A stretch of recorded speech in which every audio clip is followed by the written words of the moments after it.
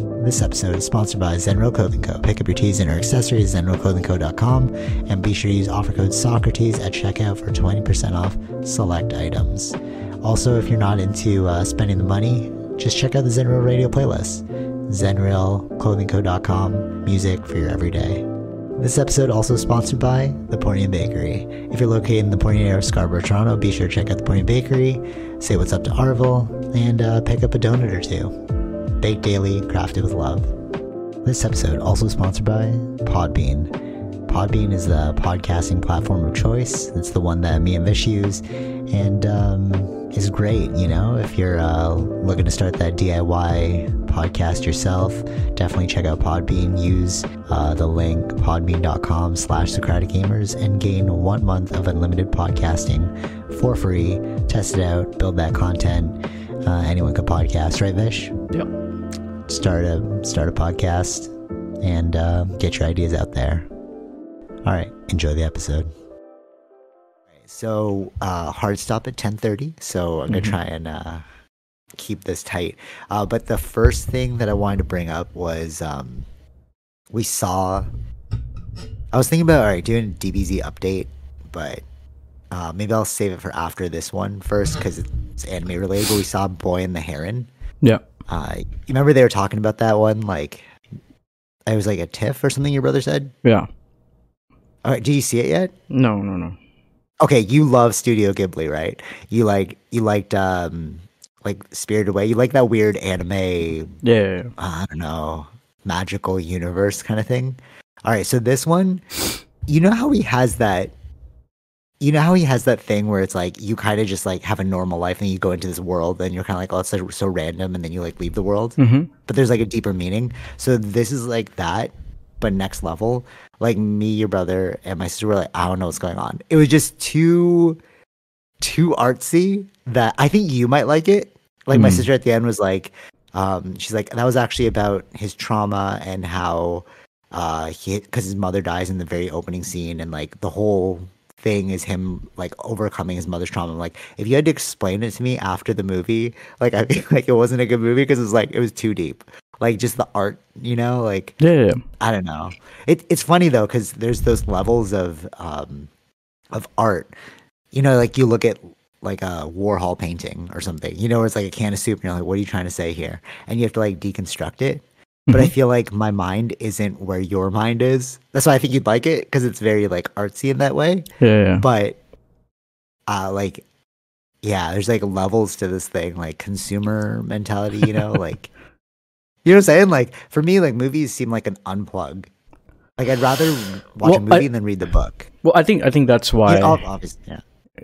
That's why we have. I mean, that's what the blockbusters are for, right? A lot of those ones are just the totally. unplug, right? And, but I think to push art sometimes it's not going to be liked by everybody. That's probably a given. But that's art is subjective. Yeah, totally. And it's like, it got 7.7. That's why I wanted to go watch it. But I would have rated 7.7? 4.5. Yeah, it got pretty.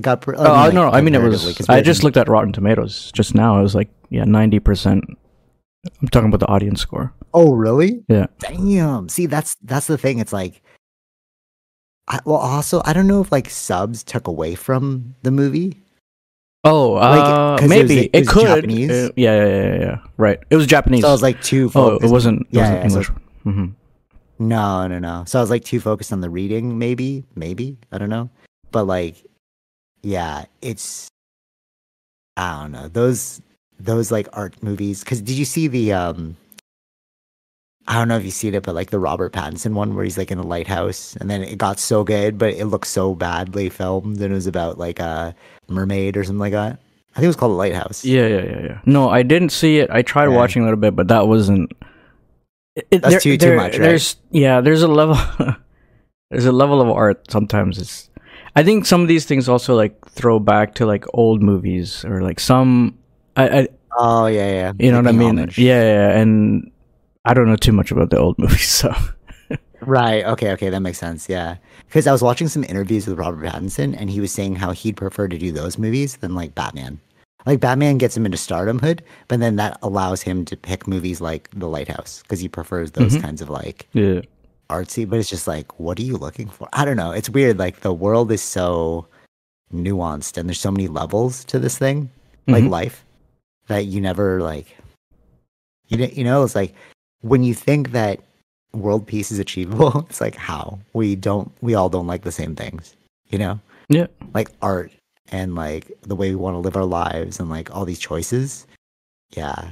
But what was cool though for The Boy and the Heron is because I forgot how much I never used to watch dub because it was like frowned upon in high school. You're like, oh, why aren't you gonna watch the Japanese one, right? Oh, subbed. No, yeah, subs. No, dub, Sub. dub. Oh, dub. So Oh, they were yeah, like, yeah, yeah, yeah. Right. like dub or sub, right? And Yeah. everyone's like, oh, I can only watch anime and sub, right? But because I watch it at 2 times speed now, it's like I can't read the Yeah, subtitles, yeah, right? yeah. So I have to listen to English.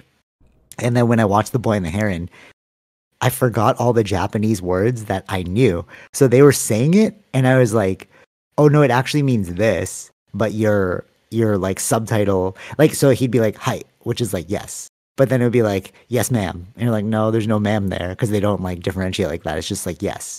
But I think to like make it more understandable for the Western audience, they had to add those additional words, you Yeah, know, like yeah. context Yeah, kind of yeah, thing. exactly. Yeah. But it's weird though, because it's like in your subconscious, you never think about how much is sunk in just by like listening and then reading it. Mhm. You know what I'm saying? It's almost like Rosetta Stone in that way. You know, like the Rosetta Yeah, Stone where you yeah, can yeah, like yeah. learn. Right. Yeah. I tried to learn Cantonese back in the day using Rosetta Stone. And that's how they would do it. They'd like say a conversation and then they'd say it in English. So then Mhm. you can start like understanding the context of how things are said. Have you noticed that? And you're like, I mean, not with, because I know you speak a different language, but like Japanese. Have you noticed that too? Like, Yeah, like it's like, I always do. you know what I mean? Yeah, yeah, yeah. I mean, uh, I look at the different versions. Even the dubbed versions are always Mm. is going to be different too because they can only play That's true with too, so yeah. much space that they have, right? With the words that they Yeah, could use. facts. So even that changes from the English subtitles. Yeah, that's true. Yeah, yeah, yeah. Yeah, it's weird. Like we're such a sponge for. I mean, I guess even that's a great example of like how you can learn certain words in Japanese. It's like we're such a sponge to our environment, and we don't even realize it. You know what I mean? Hmm. Like I didn't realize I was learning those Japanese terms until it's like, oh yeah, that just started clicking because they keep repeating. Yeah. And you know, English, right? When people say like they learned another language just by speaking it, there's actually, if you think about how many words we actually use, it's probably limited to about like maybe 200. Hmm. Only when we're getting really deep with it that we Sure. start using words that are like more arbitrary. Like Yeah, even yeah, the word yeah. arbitrary. You know, it's like that's a higher level of English that you're Mhm. using. Yeah, you're not going to You know use what I'm those saying? in normal terms. Yeah, yeah. Right, right, In totally, regular totally. dialogue. So Yeah. right, right. And then it makes you think like maybe I could learn way more languages. Like maybe there's like you're looking at the mountain too big. If you want to learn the language, it's like, no, I just need like a little hill so I can converse with people. Hmm. You know what I'm saying? Yeah. I think Yeah. it's faster to learn when you're surrounded by it. I feel just then Yeah, facts. you're picking up on things that because you have to learn to communicate. Like that's one thing, right? Mm. You're so, but you're gonna quickly figure out some things, and then you can expand on those kinds of things. Of course, that's just only by speaking. That's not writing, but that's different. Yeah, facts. Totally, totally, totally.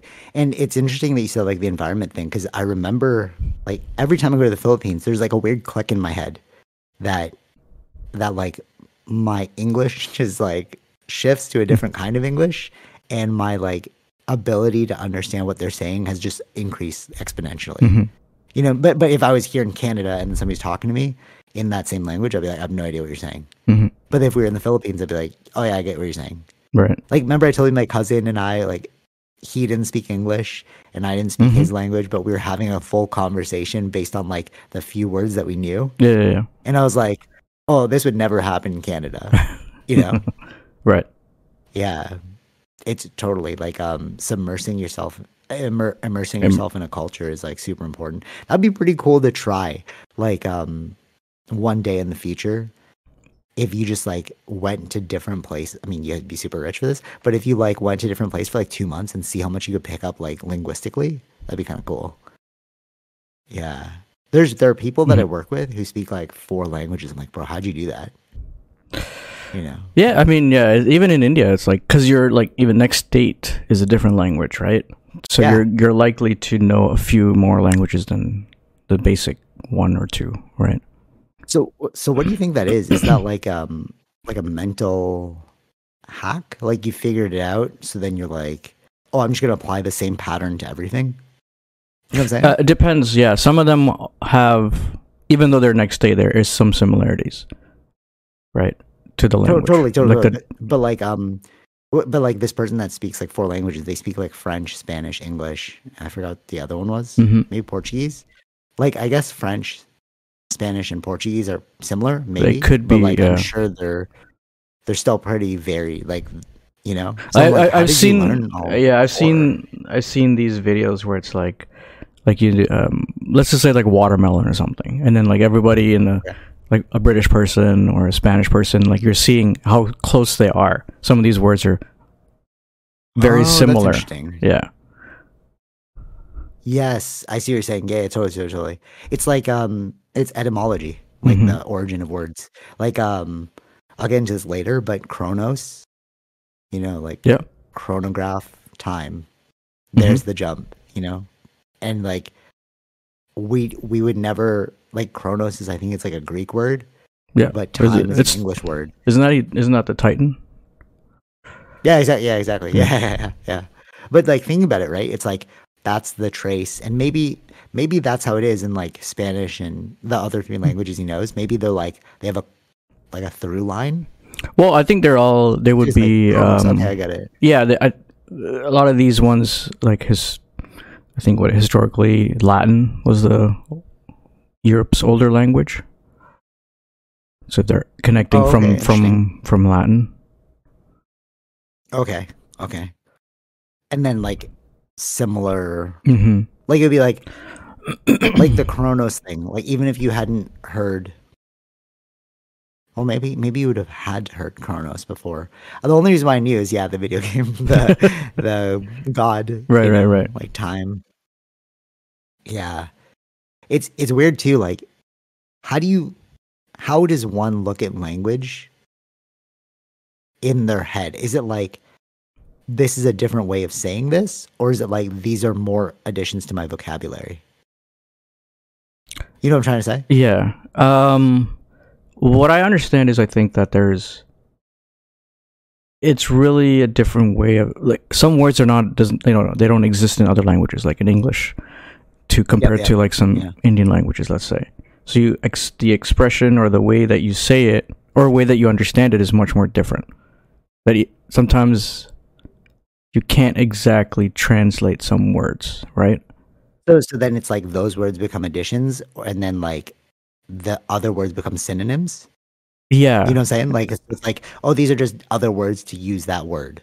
They're trying to get that meaning, but it's always not the same. It's just it can't be Okay, totally. So in all I was circumstances. trying to figure this out. Hmm.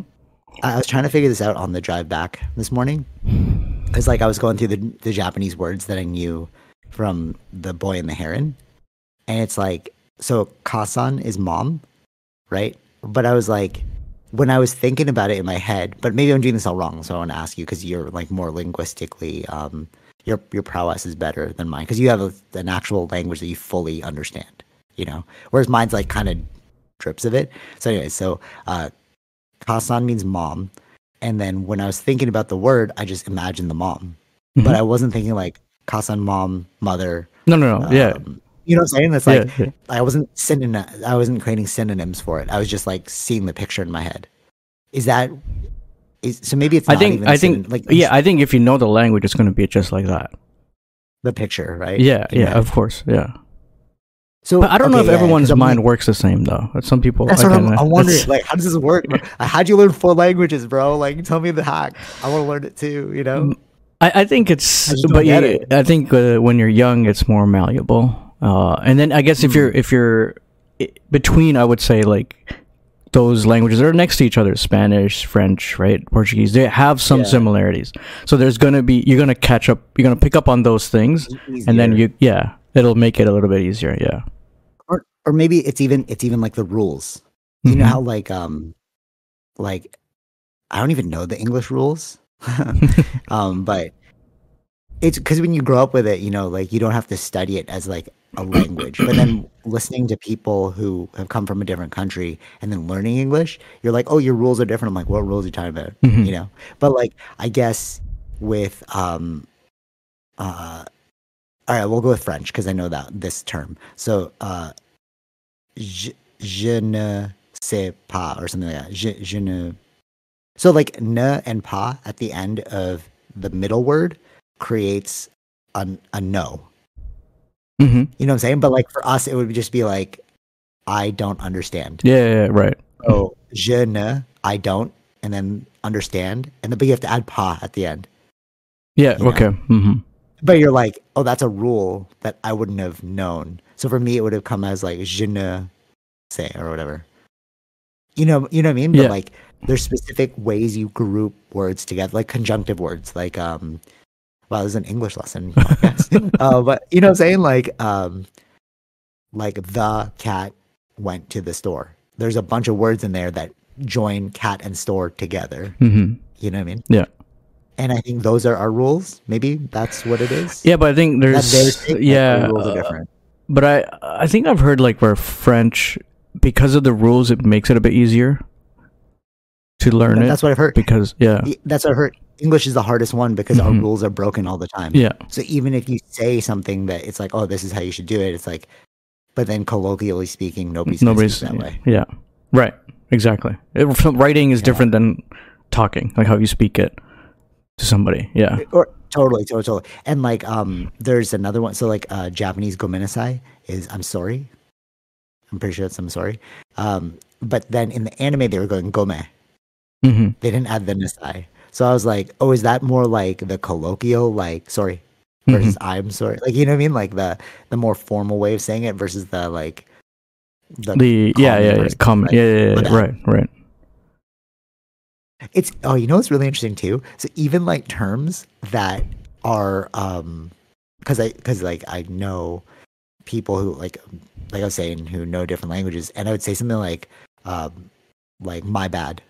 Mm-hmm. And it would be so confusing at first because they're like, what do you mean? yeah, what did you do wrong? Right. You know, and you're like, oh, I get it. It's like the way we're interpreting that term is not how you're taking it so literally. Yeah, exactly. You know what I'm saying? Yeah. Which is fascinating too. Mm-hmm. Because you're like, good luck catching up, bro. You know what I mean? Yeah, Like, it's the shortcuts, and it keeps changing. Like every generation brings their own, so it's hard to. Again, you're only going to be, if you're like teaching English, you're going to teach the proper way of English, maybe even British English, but that's not North American English. It's different. But yeah, totally. And I think that's why it was hard for me to have classes because I did do Filipino classes for a while, but it was just too structured that I was like, why am I trying to learn like mathematics here? You know what I mean? Yeah. It's like we would never speak really in that way. And then if you did speak that way, they kind of like laugh at you for being too formal. Yeah, right. Yeah, you know that this is a foreigner, or he's learning the language. It's not like a local. Yeah.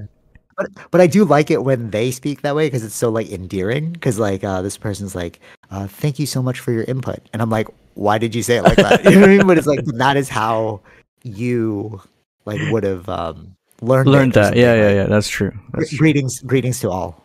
And you're like, oh no, we don't say that, bro. Like, but okay, I get where you're coming from. You know what I mean? Mm-hmm. Yeah. People are so cool. All right. Anyways, let's jump to DBZ. I finished Dragon Ball, and it. All right. So I wanted to like jump back into this because we talked about it. So remember, like me and Wald were so obsessed with Dragon Ball. Dragon Ball Z. Yeah. Right. So I was like, is it even good? So I know when I started Dragon Ball, I was like messaging you guys like, this is the weirdest anime ever because it's so perverted, like next level perverted. Mm-hmm. So like, there's like the master who, there's like this little girl, and she's like underage, and then they just keep showing her naked, and you're just like, what are you doing? And then like that's how they kind of entice the master to teach them, you know, because he's like really into like young girls. Okay. And it was just, and it was great. And you're like, bro, this did not fly today. But how did it fly back then, you know?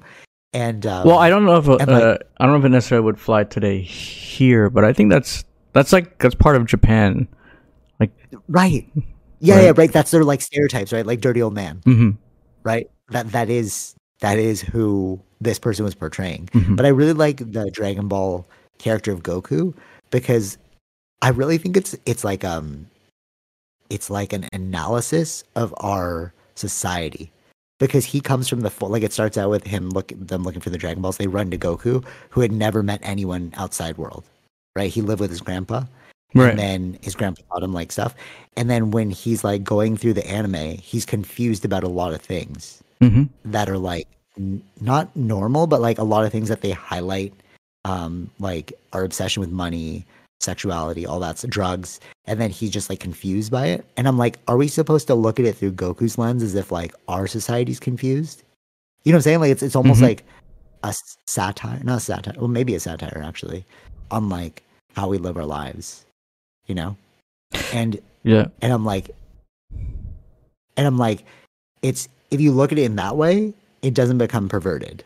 Mm-hmm. Because then you're like, oh, those are just stereotypes that we have to like avoid. Because Goku's like, he's always like, what? That's weird. You know what I mean? Right. Yeah. So okay, so that's Dragon Ball, and like the whole thing is focused around like the human fighters and like the strongest person on Earth. Okay. Then we get into Dragon Ball Z, which I'm currently in, and it dovetails into like aliens, which is like I was like telling you, but it Mm-hmm. actually makes sense because when we were kids, like Vegeta was from a Saiyan race, and like the Saiyans were taking over planets, and like. But it was interesting that this came out in the 90s and they baked in a lot of the things that I'm reading about now, which is like government psyops and like, oh, just call it a weather balloon. Mm-hmm. The way the media portrays, like, because he lands on Earth and then they're like, oh, it's an alien. And then they're like, no, cover ups. I mean, they try and like cover up the fact that he's an alien. Well, okay. You know Yeah, what I yeah, mean? I think maybe that's like we all think about Dragon Ball Z in terms of um, like just a repetitive fight. yeah. Mm-hmm. But I think the genius behind it is like it's telling us something about ourselves.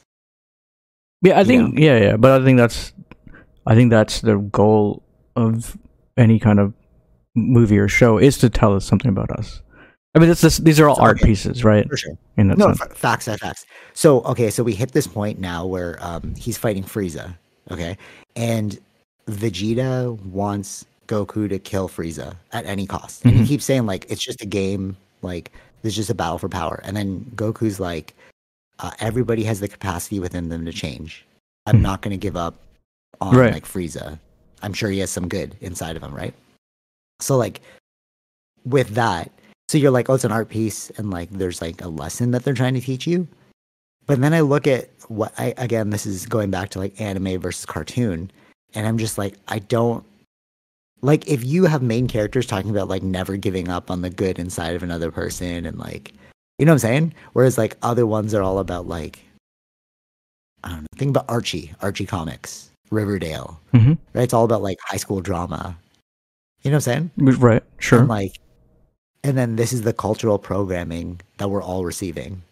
I think it 'Cause depends. could you say, I understand what you're saying, and I feel like things that touch people or stay people with them the longest generally Yeah. have some, I would say, cultural, like societal impact or something, okay, or some teaching Okay, moment. go ahead. Yeah, in Okay, in those stories. totally.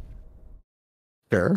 Okay, now I'm going to ask you about two shows that are super popular: Wednesday and Stranger Things. Did you see Wednesday? Sure. No, I'll tell you. Let me add a little caveat to Okay, it. go I'm saying that lasts the time.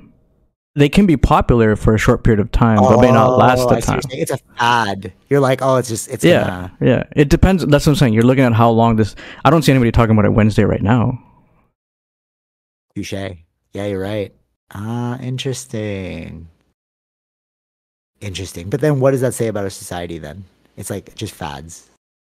No, You know yeah, what I mean? yeah. But those are part of the thing, and then again, the ones that last the longest are the ones who've had an actual impact.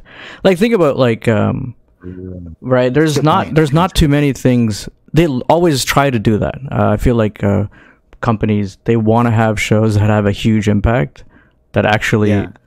affect the world, but it's hard to find those. It's hard to get those, something like Yeah. that to happen. Like like the only thing was what I can remember that was that big from, like, let's say HBO was Game of Thrones. Like the whole world was into that, and that was going on for a while, right? Yeah, but Game of Thrones had a lot of deep lessons too, though. But that's what I'm Like, it saying. was about- Yeah, that's what I'm saying. Oh, right. I see. I get it. I get it now. So it's like, yeah, you can catch fire, but it will dissipate quickly, just as quickly as it came. Yeah, Right. Like everyone, it was all about Wednesday, and now everyone's all about One Piece. Sure. You know? Yeah, like exactly. the live action. yeah, And then World of the Next, or Stranger Things. Everyone's all about Stranger Things.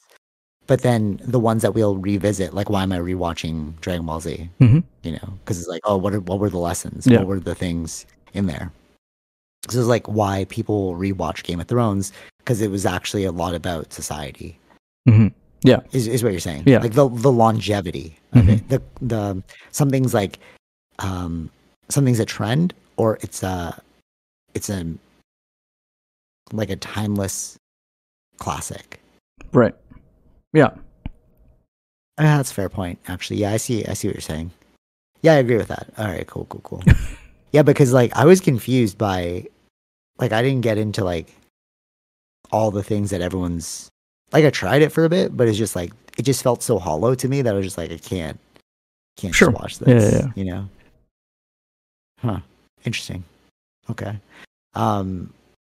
Anything else about arcs? I'm gonna kind of jump into a bit of spirituality here. No, I don't think. No. Oh, actually, wait. One thing that I thought was interesting, because we were gonna watch either Boy and the Heron or Godzilla, -1. and when your brother was like, oh, it's actually, so we got the tickets already for the Boy and the Heron, and he's like, oh, it's in Japanese. I was like, no, because now I gotta read it. I was like, oh, is like we should have watched Godzilla, and he's like, oh, that's also in Japanese. I was like, what? I didn't realize, like, okay, the strike is kind of weird now, because I'm like, are you just putting anything out like to make money at the theaters? No, but Yeah. that wouldn't be. That's not Hollywood, though, right? Godzilla -1 or even Boy and the Heron. These are Japanese. No, I know that. Not that. No, right, but I mean, like, I are you don't- putting anything out in the theaters now just to make money so that they survive? Oh no. Yeah. I don't think it's like that. I think these movies were coming out, anyways. Oh, really? Okay. Yeah. Okay. That 'cause it made me, like if confused. I'm like, if why you're is two saying Japanese movies out. yeah, but if you're saying that they're trying to make money, then but they would be in all theaters. They're not in all theaters. I think True. the Boy and the Heron may be in all theaters because it's a bit more popular because it was at TIFF and stuff. But the Godzilla -1 is not everywhere. Yeah, that's why we went with the Boy and the Heron, because it was actually at Pickering, whereas like Mhm. the Godzilla one was only in Markham, like your area. So I Yeah. was like, yeah, the thing about those region specific things is so funny, because the Godzilla one was in Markham, but it wasn't in Empress Walk, which was confusing to us because we're like, this is an Asian area. But then I was like, but it's a Korean Asian area. Yeah, So if you go to like maybe. Empress Walk's movie theaters, all Koreans, all Mhm. Korean Yeah, movies, yeah. or Hindi movies. Maybe we get Hindi movies too, which is weird. And like, then it tells you about the area. You know what I'm saying? It's like, Yeah. do you guys not like Japanese things? You're like, why is it only here? I was Yeah, yeah, yeah. confused. You know. But Markham makes sense. Like a lot of Asian people there. Yeah. Do you get like a lot of ethnic movies in your area? Like how I have like Yeah. Korean movies. Like, No. I think there's Korean and Chinese and okay. and I think the one we saw was in Richmond Hill. So the okay, Godzilla. okay. Yeah. Even I think Richmond Hill has Hindi movies and stuff now too. So Oh, that's cool. Yeah, see, that's going to be the most interesting thing about.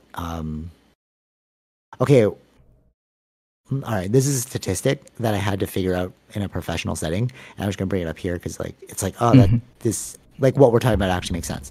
So, I had to do like a demographic analysis for Canada, like a strategic, Right.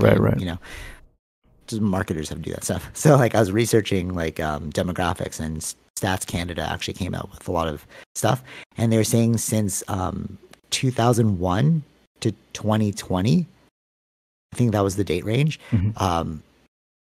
people outside of Canada jumped like 400%. Like Filipinos jumped by 200%, and like all this other stuff.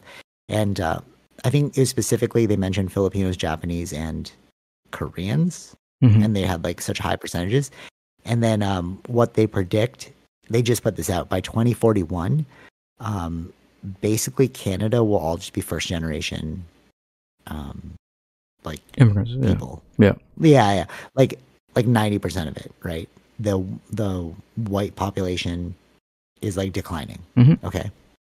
So when I had put that out, I was like, it's pretty self-evident. So, all right, basically this is about lived experience. Okay. And it's interesting to me, the more I delve into, like, because marketing is really all about psychology. Okay. It's like, why did you choose that picture or that slogan or something, right? Because it has to compel you. Like, right? Sure. Marketing is just like the applied psychology.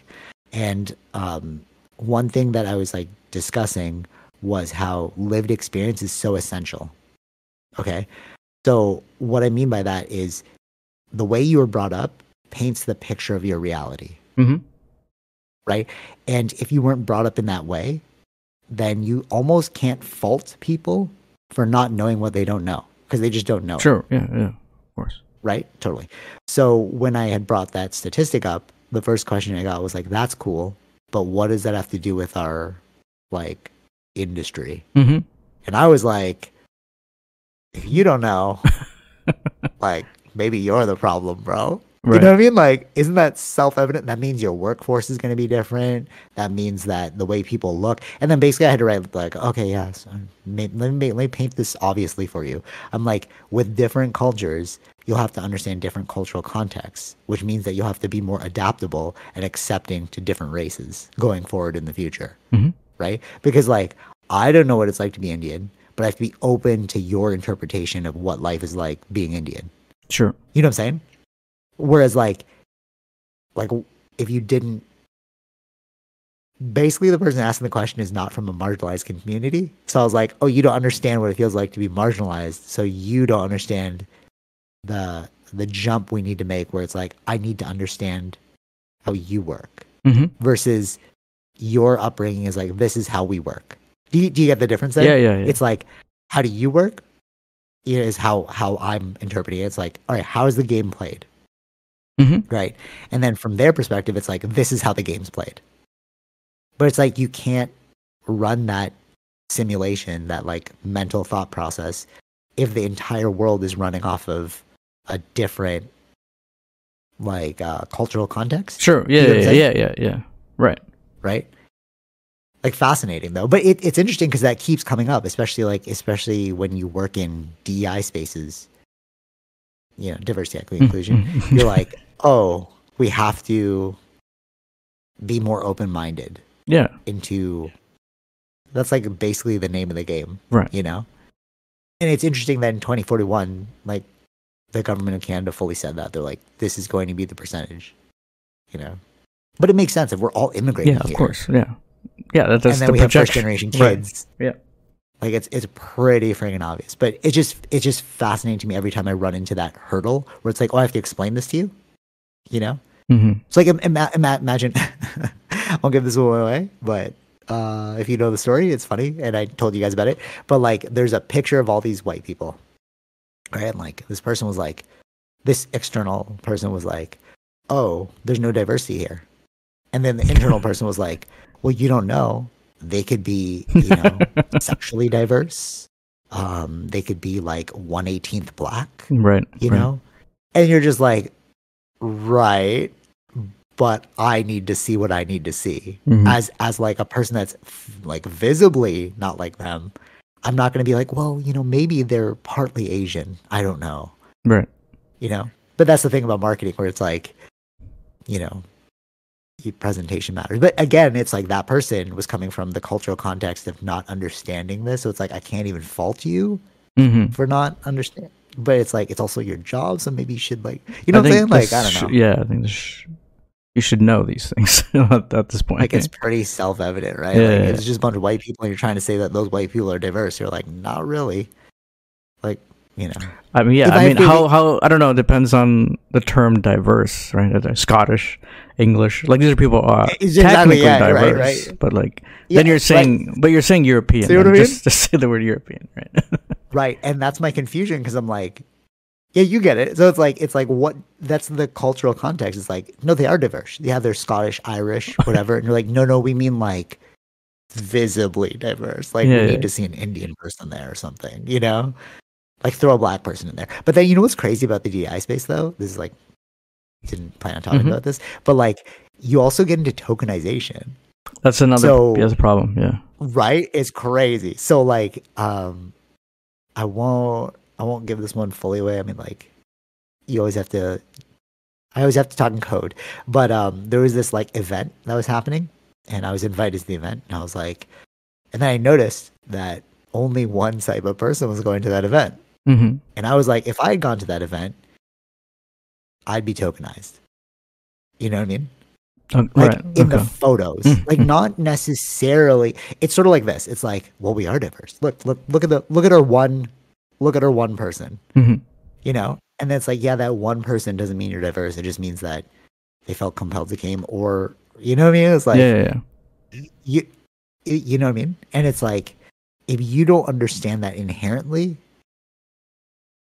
you are part of the problem. You know what I mean? Like, I don't know how else to put that, but it's like, can you not tell that that's a bit of tokenization? We need to make sure we got to make sure these invites go out so that we have some diversity here.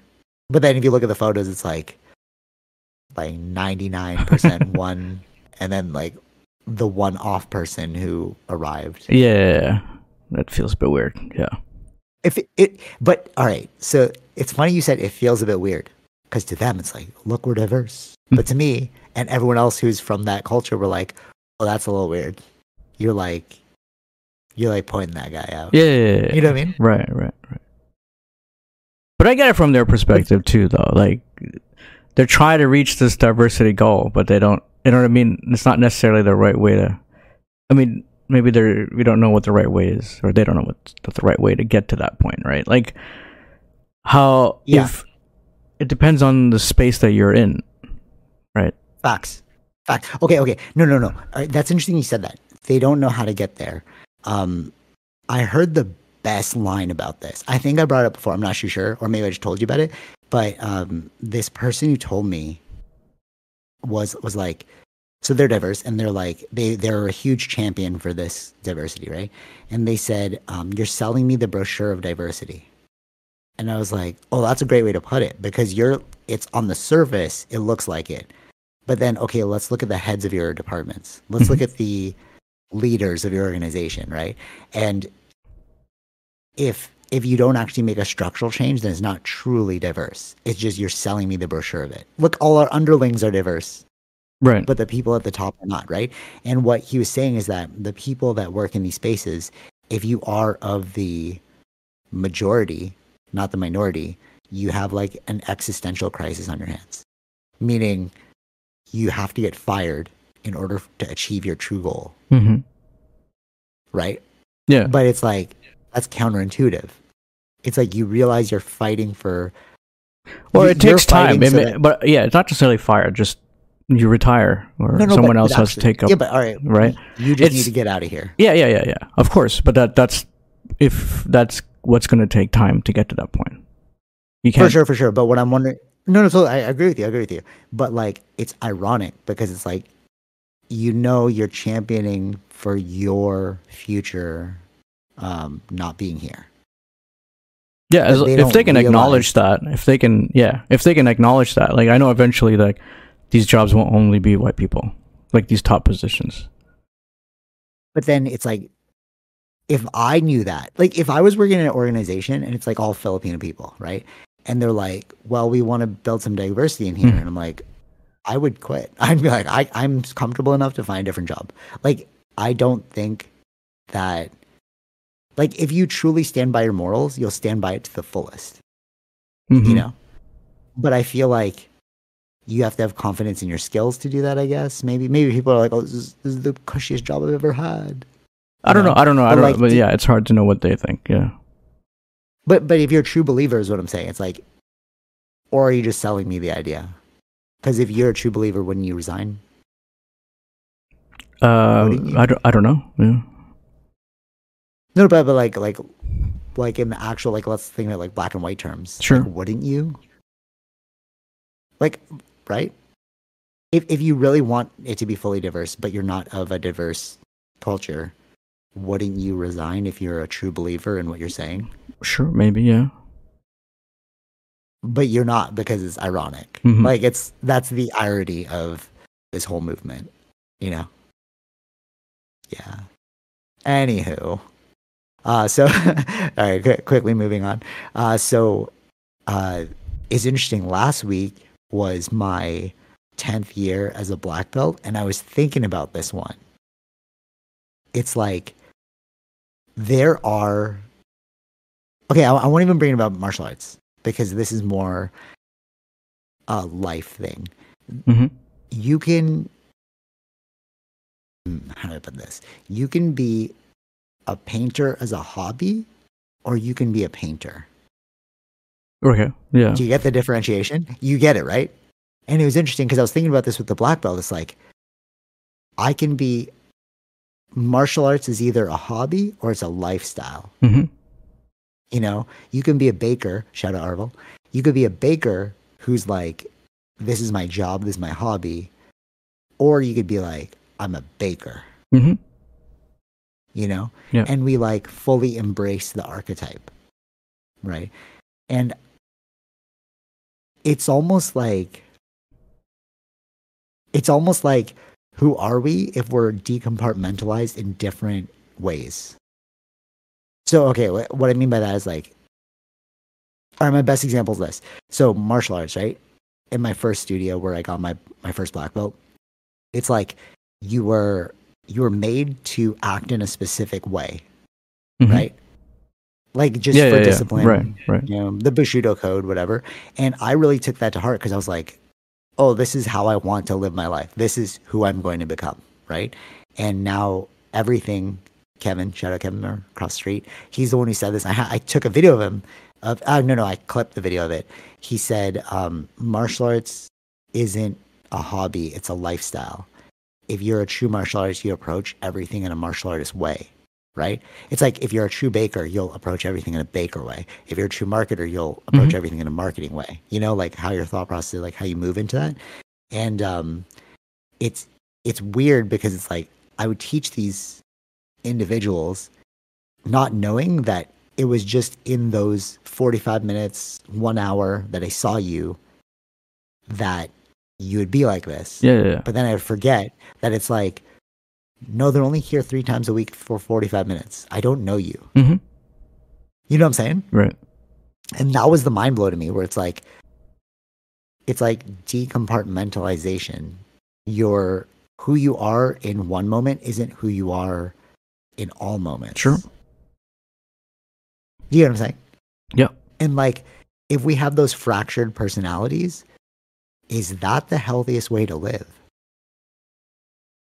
Maybe that's why people hate their jobs. Maybe that's why like they want to be something else, but it's like I can't be myself around these people. I don't know. Your thoughts on that? I'm just curious. I remember this thing from a long time ago, but it's even among friends you're different, among family you're different. Yeah, for sure. No, totally. Right. But there's 100%. No, but there's a self there that's consistent. Okay, for example, I'm so lucky. I love my job, right? Because my job and my department, my team, shout out you guys, is extremely welcoming. Because we have a foundation of diversity, and like coming as you are, but that can really mean come as you are. Like I've said some weird stuff in there where it's like, you know, I'm like, so I get told like, hey, maybe don't bring that up. It's like, all right, cool. Like that's I won't bring that up.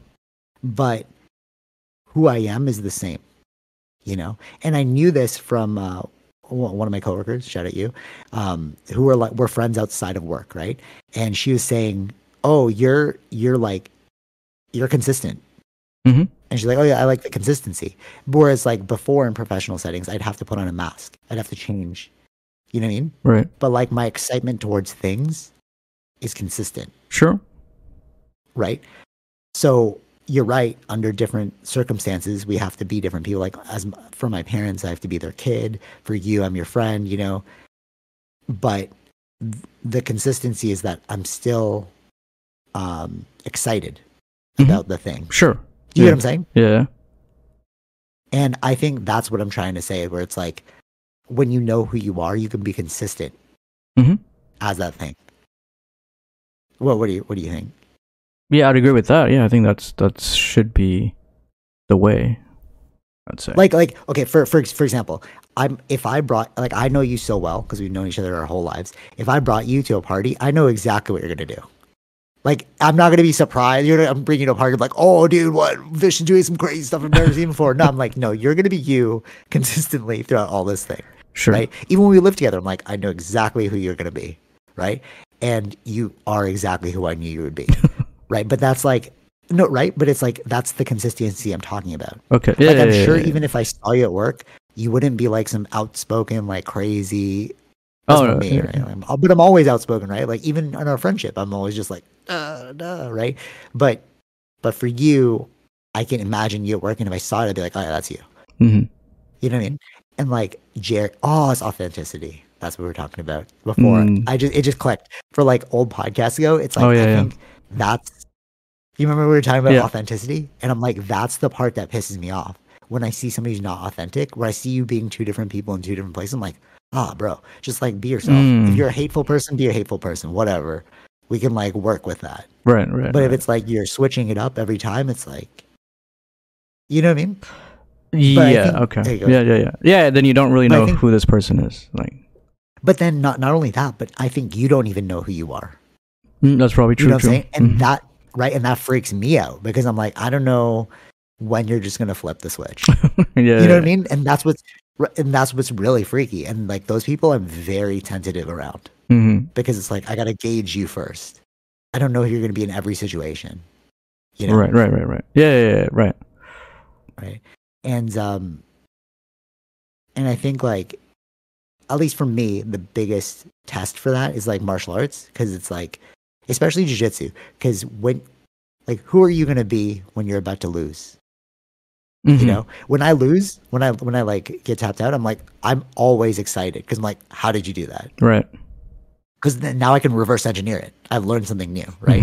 Whereas I've seen people who like the buzzer's about to go off, it goes off, and they still go for that thing, that armbar. You're like, bro, it already ended.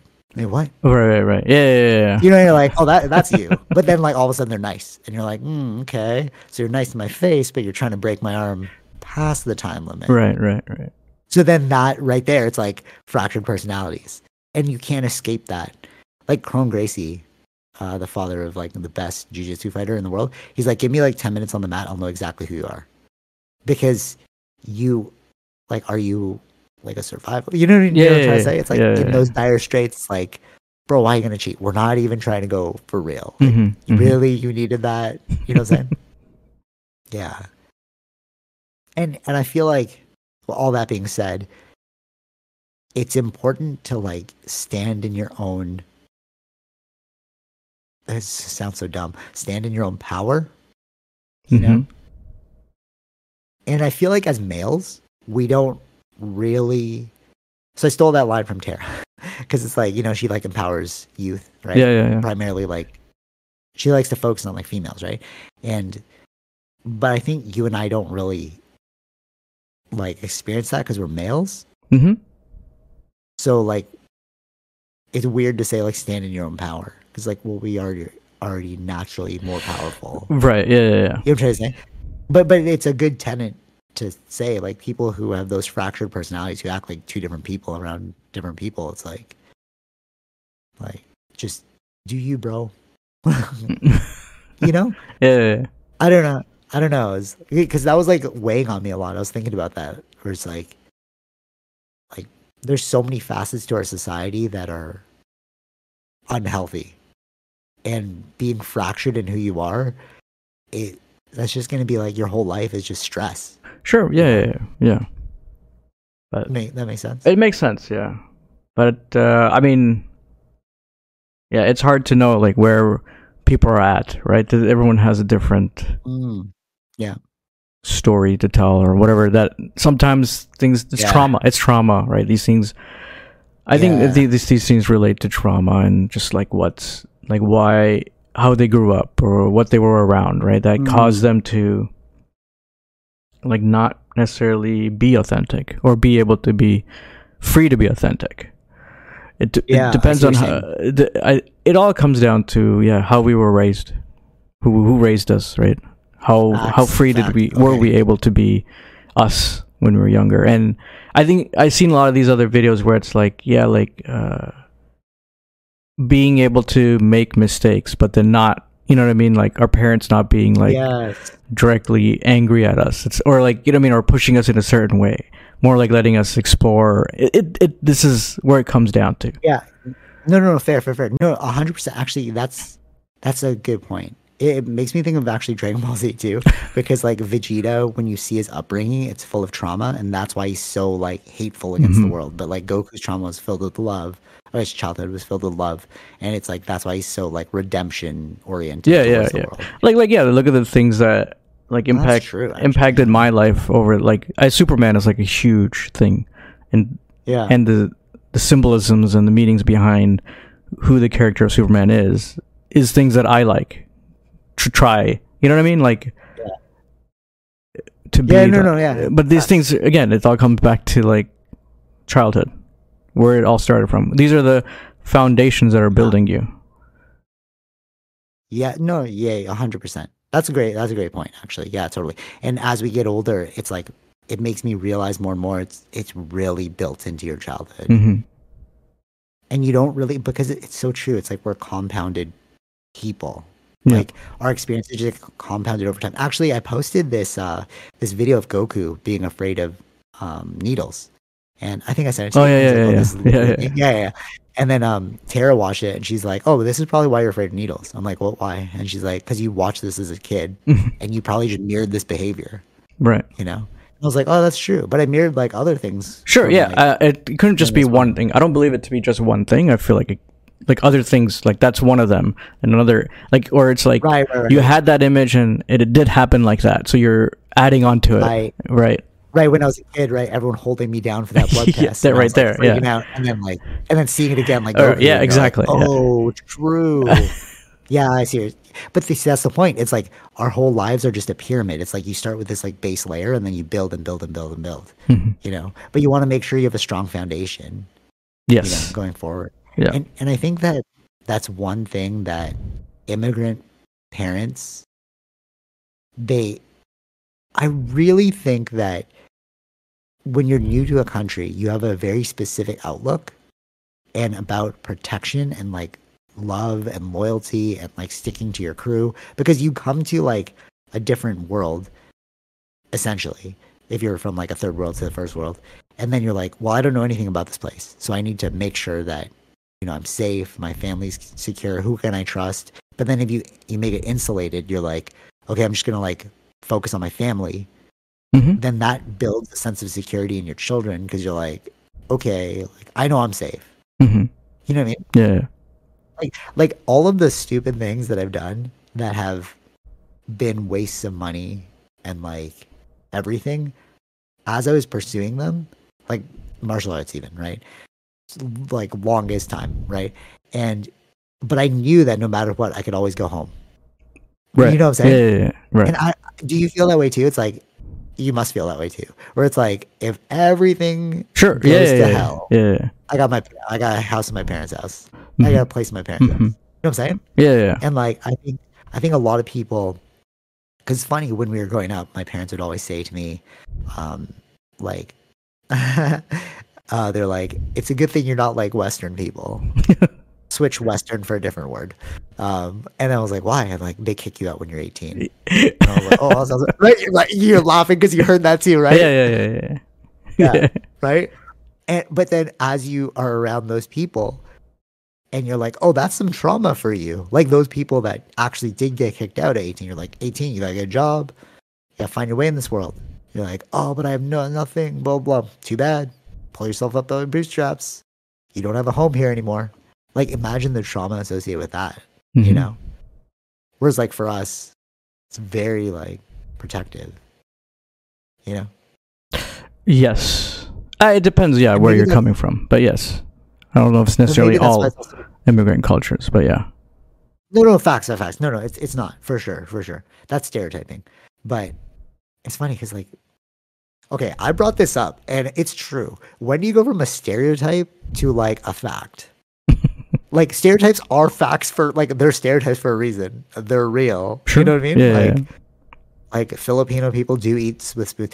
This is so crazy. So like, I'll say something like, "Oh, Filipino people eat like with spoons, like rice," and like, "Oh, it's stereotyping. You shouldn't be like that, right?" And you're like, "Okay, well, statistically, it turns out that every culture doesn't eat like every meal with a spoon." hmm Like I was literally at a like a family event at a non-Asian like environment, and we were talking about the spoon thing, hmm and then I was like, yeah, I just saw this video about like how most like no other culture uses a spoon for anything but soup or ice cream, and I was like, what? And I even posted that same video on Instagram, hmm and people were commenting like, wait, it was like a Filipino video, basically like how we eat everything with a spoon, and then people were commenting like, wait, you guys do that? Like I didn't know, like I only use it for soup and ice cream. And I was like, that's our like number one. If we had to choose any utensil, it would be a spoon, I think right? that's funny because maybe Please do. I'm Filipino because I only me in my household, like even if it was like roti or some Well, you things spend like a lot that. of time at my house and stuff, though, bro. Oh, maybe yeah, Growing up, maybe like, that's we why. went to a lot of family parties. No, right? That's Like, true. we'd always give you a spoon with, right? So maybe that is why you're just like, oh, this is just, it's way more like effective. How you can eat rice with a fork? That confused me. I watched them eat Well, rice with a fork. yeah, It was falling through the middle. no, but I think it was well in India we use our hands, right? It's meant to be for everything. That makes sense. That makes sense. But though. like because you're mixing in the curry and everything. But like for me, even with the spoon, I'd just be mixing in with the spoon, and it's And still eat with it because it's like why are we gonna add an extra layer to this thing? It's already useful in the way it is. sure. Like the Yeah, spoon. yeah. Yeah. But then it's weird, like you see the reaction to that and you're like, I'm so confused. Like or actually one thing they're like they're talking to this like Chinese person and they were like talking about chopsticks. Mm. And then they asked me like, "Oh, do your parents use like fork and spoon at home?" And I'm like, "Actually, my dad likes to use chopsticks a lot." And they're like, "Oh, I'm so confused because you're Filipino, but that's a Asian." I'm like, "No, we just like literally take whatever is useful." Yeah, My dad's like, "Oh, this is actually way more easier than," you know what I mean? It's like when we think about these boundaries, it's like just break the boundary, bro. But that If you should really be. think But that should be what better- it should be here like that. Like we, you know, Yeah, facts. Yeah, true. it. Like my dad would most likely eat with chopsticks over any other utensil. I'm thinking Mhm. maybe a spoon would be like it's either chopsticks or a spoon. But yeah, you're right. It's like we're surrounded by diversity. You Yeah. steal from other cultures, bro. Like literally chopsticks are like your hands if you know how to use them well. They're Mhm. like your hands, but not your hands. Yeah. Like what was that historical? I think you told me about this where the the Europeans went to Japan and the Japanese were like, "Oh, you're barbarians." They're like, "What do you mean?" Because you're literally stabbing your food and cutting it up, whereas we're like gently picking it up with these like chopsticks, And then like the other side, like the Westerners were like, "Oh, you're so weird," and like the Japanese were like, "You're so weird." Exactly. It's like, "Oh, I guess yeah. we're both weird," Yeah. Yeah. But sometimes I do use the chopstick as a fork to lift up things. The chopstick? Yeah, I poke it into the meat. Oh yeah, it's just easier. Yeah, I know, like whatever. Yeah, it's always No, okay. I'm Yeah, just innovation, bro. exactly. Yeah, Yeah, let's- bring in. next level. Yeah. All right. Last thing, because I got 12 minutes. So because I really want to bring this up. So I read the Hunt for Zero Point. Okay. And actually, wait, hold on. Before we go into that, I remember I wanted to say one thing about martial arts. When you look at martial arts like a lifestyle and not a hobby, then you could be more fluid with what you learn. Okay, so what I mean by that is like if you are literally in the pursuit of martial arts for martial arts' sake, you'll learn from everyone. And I noticed that with Dragon Ball Z, like Goku had multiple teachers, right? Right. And then the best teacher was like Master Roshi, who was like, he's like, oh, Master Roshi, I can like learn from you again. And he's like, no, you're going to travel. And then he's like, why? He's like, I've taught you everything you know. I know. So like, just go out and life will be your teacher. And I think maybe that's what ingrained into me watching all these anime, because like, I've noticed that there are some diehards for like one style, you know, or like one gym, one academy, right? Yeah. And you're like, oh, it's because it's a hobby to you. It's like, this is my team. This will be my team forever. But if you're like a martial artist, like, wouldn't you want to get better at every aspect of martial arts? Mm-hmm. You'd want multiple teachers. But then I think it comes down to like self-independence, because you have to be able to be like, I will stand on my own, because it's, you know, it gets lonely. Like at my first martial arts place, they said like, make sure you make a friend. That's why I brought Adrian, right? Yeah. Martial brothers. Because like, they're like, the road to black belt, especially at this place, is so difficult. You need somebody to bring you along. Mm-hmm. You need to like climb with one another, right? And then after achieving black belt and then trying to go to these different places, I noticed that nobody would go with me. Mm-hmm. You know, even the people like I'm like going and I'm like, hey guys, you know, jujitsu is like number one. Like it will destroy us. Yeah, so we should probably learn. Right. And they're like, oh yeah, you go learn that. I'm gonna stay here. Mm-hmm. And then you're like, oh, it's lonely. It's lonely when you like want to really do things in life. Sure. Because you have to set aside the people and like go for yourself. You know what I'm saying? Yeah. But that's the difference between like a hobby and a lifestyle. Mm-hmm. If you're a true martial artist, like you're willing to go alone. Yeah. In pursuit of that. Right. Yeah. Okay, all right. This is my little spiel. Now we're talking about aliens. So, The Hunt for Zero Point, I finished the book. I brought it up in the last podcast. I finished the book. And this is the craziest mind blow. So, the book was from, so as I get into UFO stuff and I get into the government disclosure and stuff, all the big names are in this book. I'm like, that's why everyone keeps referencing this book. Mm-hmm. So, apparently, they figured out a way to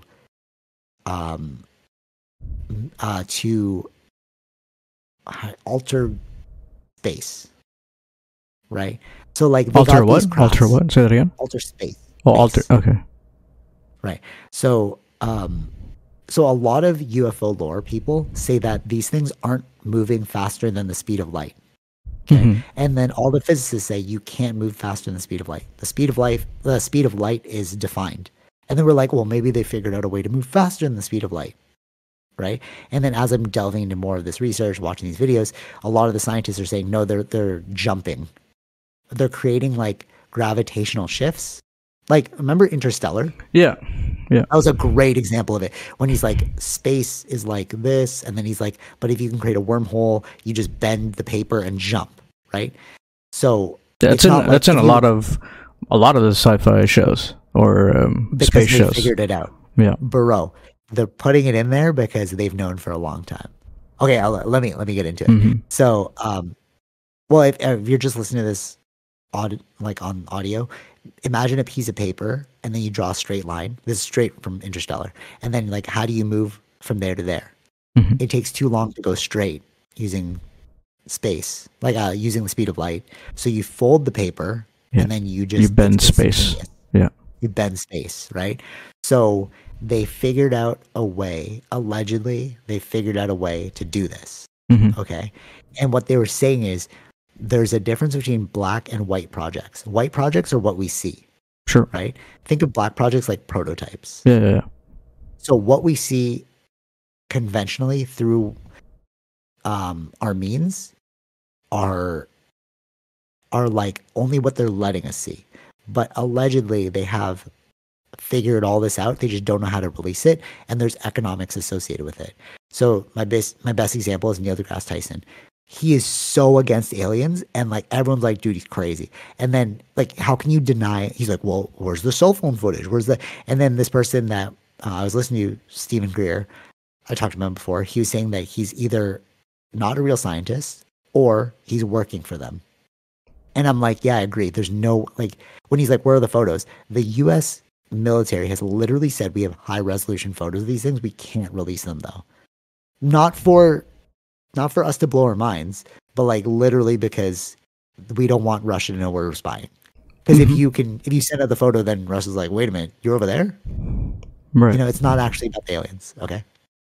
So, so the trip is that they figured this out, but who figured it out first? So apparently, the Nazis were working on this. It sounds crazy. The Nazis were working on this in World War II, and how they figured this out. So this guy literally went. He's like I don't know. He's a reporter. He's just like an author, but he went from like these generals and like was reading all these files, and that's what's in this book. And it's not even a long book. You can read it. And what they found out was there were these like labs with like chemicals, and they're like, oh, the only chemical that you can like have with this is like something that like it needs so much power to create a gravitational all right, I'm not explaining this well. I need to like make it as simple as possible. So you remember that video where there's like a bed sheet and then you put the ball, and then the heavier the ball, Yeah. it warps gravity. Okay, so we know that we need to create something with so much power that it creates such a heavy gravitational pull that it bends space. We know that with planets, right? Yeah. And what they're saying is there's no way you can create something with, you would need like a nuclear bomb to create enough energy to bend space in that way, right? Because like whatever you're creating needs a lot of power to make so much gravity that will bend space around it. Yeah, yeah. Like the example of the bed sheet and then the ball. Usually planets do that, right? We have planets that, right? But if you can tap into this thing called 0 point energy, which is what the book's called, like the hunt for 0 point, then you're able to create enough power to create that thing that that creates enough gravity to shift space. Right. That makes sense? And what they're saying that the 0 point energy is the negative space all around us. So like, okay. Yeah.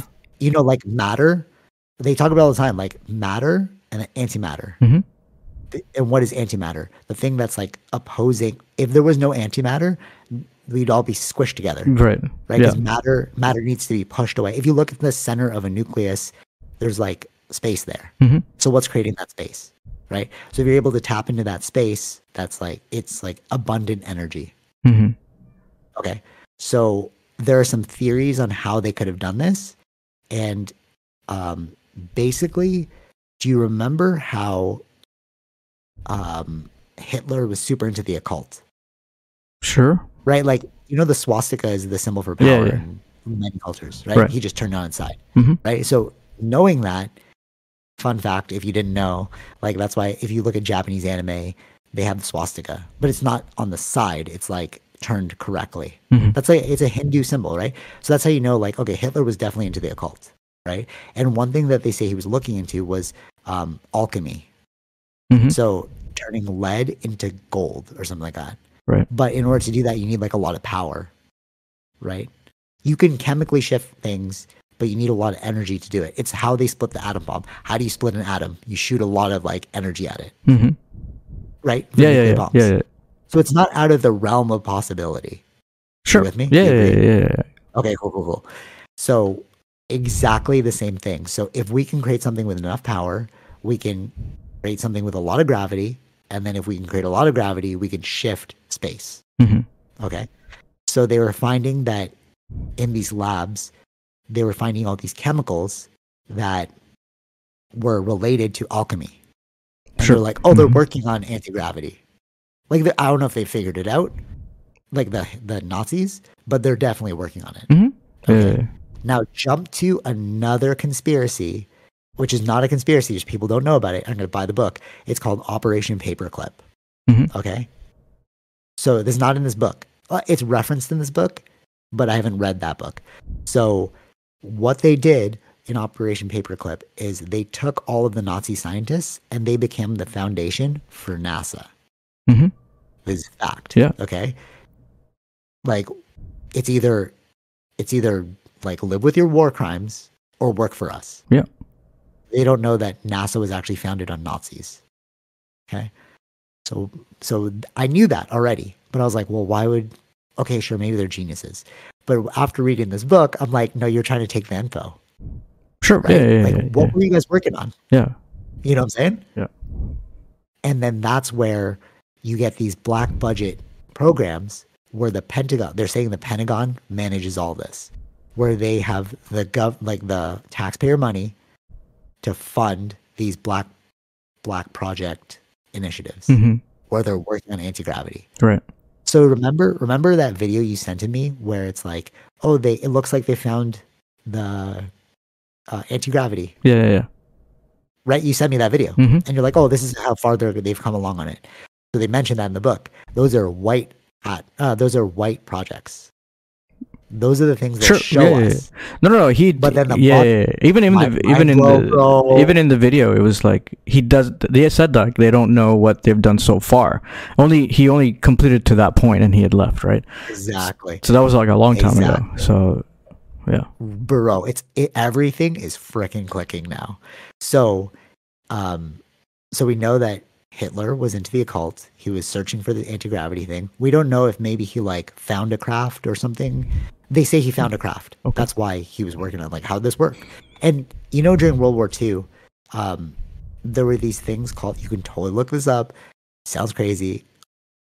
It's weird. I probably sound super crazy, but okay, I just want to add a little bit more to Hitler. I feel that I don't know if it's. I'm running out of time, bro. Yeah, I don't. I don't know. I don't know if it feels like he's. Let's say, okay, I don't know if he found a craft or not, but I just think that it makes sense for him to look into. He's trying to find a weapon that nobody else has. Exactly. Yes, facts. In order to rule the world, of course, that's what we want to do. Yeah. Okay. So, so during World War II, there are so many cases of these UFOs that act like the Tic Tacs that Commander David Fravor was talking about. They would literally fly up to the bombers, like look at them and oh, what are they doing? And fly away, right? And they called them Foo Fighters. So there's a band called Foo Fighters, and I'm like, oh, that's where you took the name from. So if you Google this, the Foo Fighters, they were reported all the time, and they said that it was German, because we didn't know what it was. So we're just like, oh, it's a German weapon, a spying weapon. Right. Do this thing. So there have been accounts of these UFO sightings forever, but it really took place during this time. Okay, so Hitler took all these people, Nazis, and I think this is why they don't want to out this, because if you out the UFO stuff, you're going to realize what I'm telling you now, which sounds crazy, which is wait, you just work with the enemy? Oh, we just let people go? And then it's you realize the world is gray, not black and white. You know what I'm saying? All right. There's so much more to this, but okay.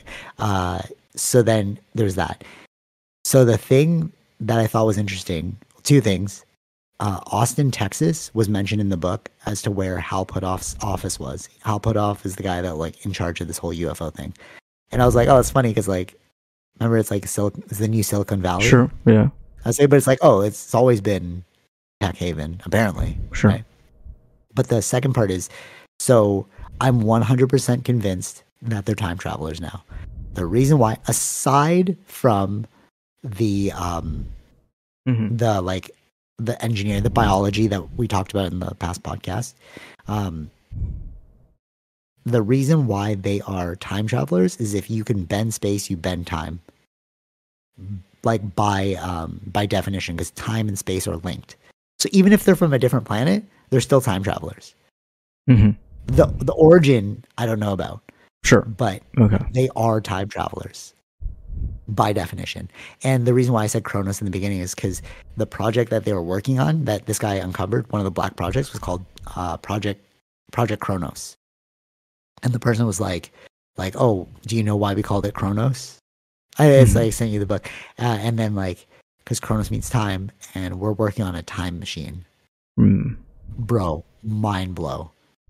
Are we working on a time machine behind the scenes that people don't even know about? And then, because once you've created a time machine in one timeline, you can jump to any timeline now. And that's why you see UFO crafts way back when. The ancient astronaut theory, the ancient aliens TV show, that's what they always talked about. And you thought they were crazy. We thought they were crazy. Everyone thinks they're crazy. You're like, oh, dude, we're making fun of you guys. But now I'm kind of wait a minute. This is actually making sense. Even that one hieroglyph where they're oh, that looks like a watch on his hand. I'm like, oh, you're jumping so far. Like, why would they have a watch on your hand? You know, but it's like, maybe it was a watch, Maybe, bro. yeah. Like, you agree? Yeah, I mean, I don't Like, know. with I'm everything. sure that's what I'm saying. They have always been working on black projects. Why wouldn't they be? Have. If they could hide like- the atom bomb for so long, right? And that was many years. Well, that was- right?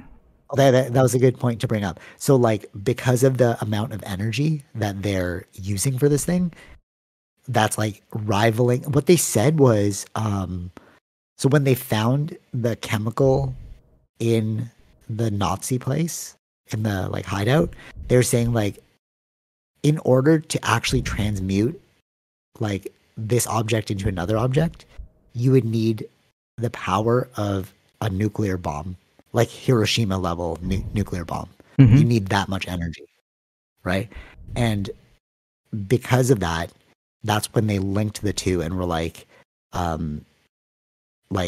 we have to put this under the Nuclear Bomb Act or the Atomic Energy Right, Act right. because it's on that level. And if Sure. you think, if you're like, oh, dude, there's no way people can keep secrets that much. Like, I heard that so many times on the Joe Rogan podcast, you know, because he's like super into UFOs, and like all of his friends are just like, nobody can keep a secret like that. And that's what everyone thinks. Nobody can keep a secret like that. They literally did it with the atom bomb. They didn't tell you that that was being made until they used it. Mhm. So it's like, what do you mean they can't keep secrets? Oppenheimer, the movie, showed us they can. Christopher Nolan's trying to tell us the truth the entire freaking time. I'm convinced. Well, I he mean, knows. yeah, it did. There was a leak, though, right? In Oppenheimer. Yeah, but there's the book. There are leaks, but people don't believe it, and that's their psyop, where it's like, oh, they're just crazy. But it's like, you literally have testimony from these government officials. So if they're if this is a lie, you better fire those government officials. Mhm. Doesn't that make sense? Like, if you have the government official talking about this, and you're like, oh, this is not real. So why does he still have his job? Right. Right? So there are leaks. We just don't credit the leaks. And that's their genius. That's their psyop that they talk about. We Mhm. just make you look like you're crazy, and then we won't listen to you. Sure. I'm pretty sure I sound crazy right now. No, but like, okay, but you agree? Like, this totally makes sense. Yeah, I Like, mean, it everything makes now, sense like, that why it would did you be take from Operation Paperclip? right. Well, yeah, Right, you like- would take the best scientists.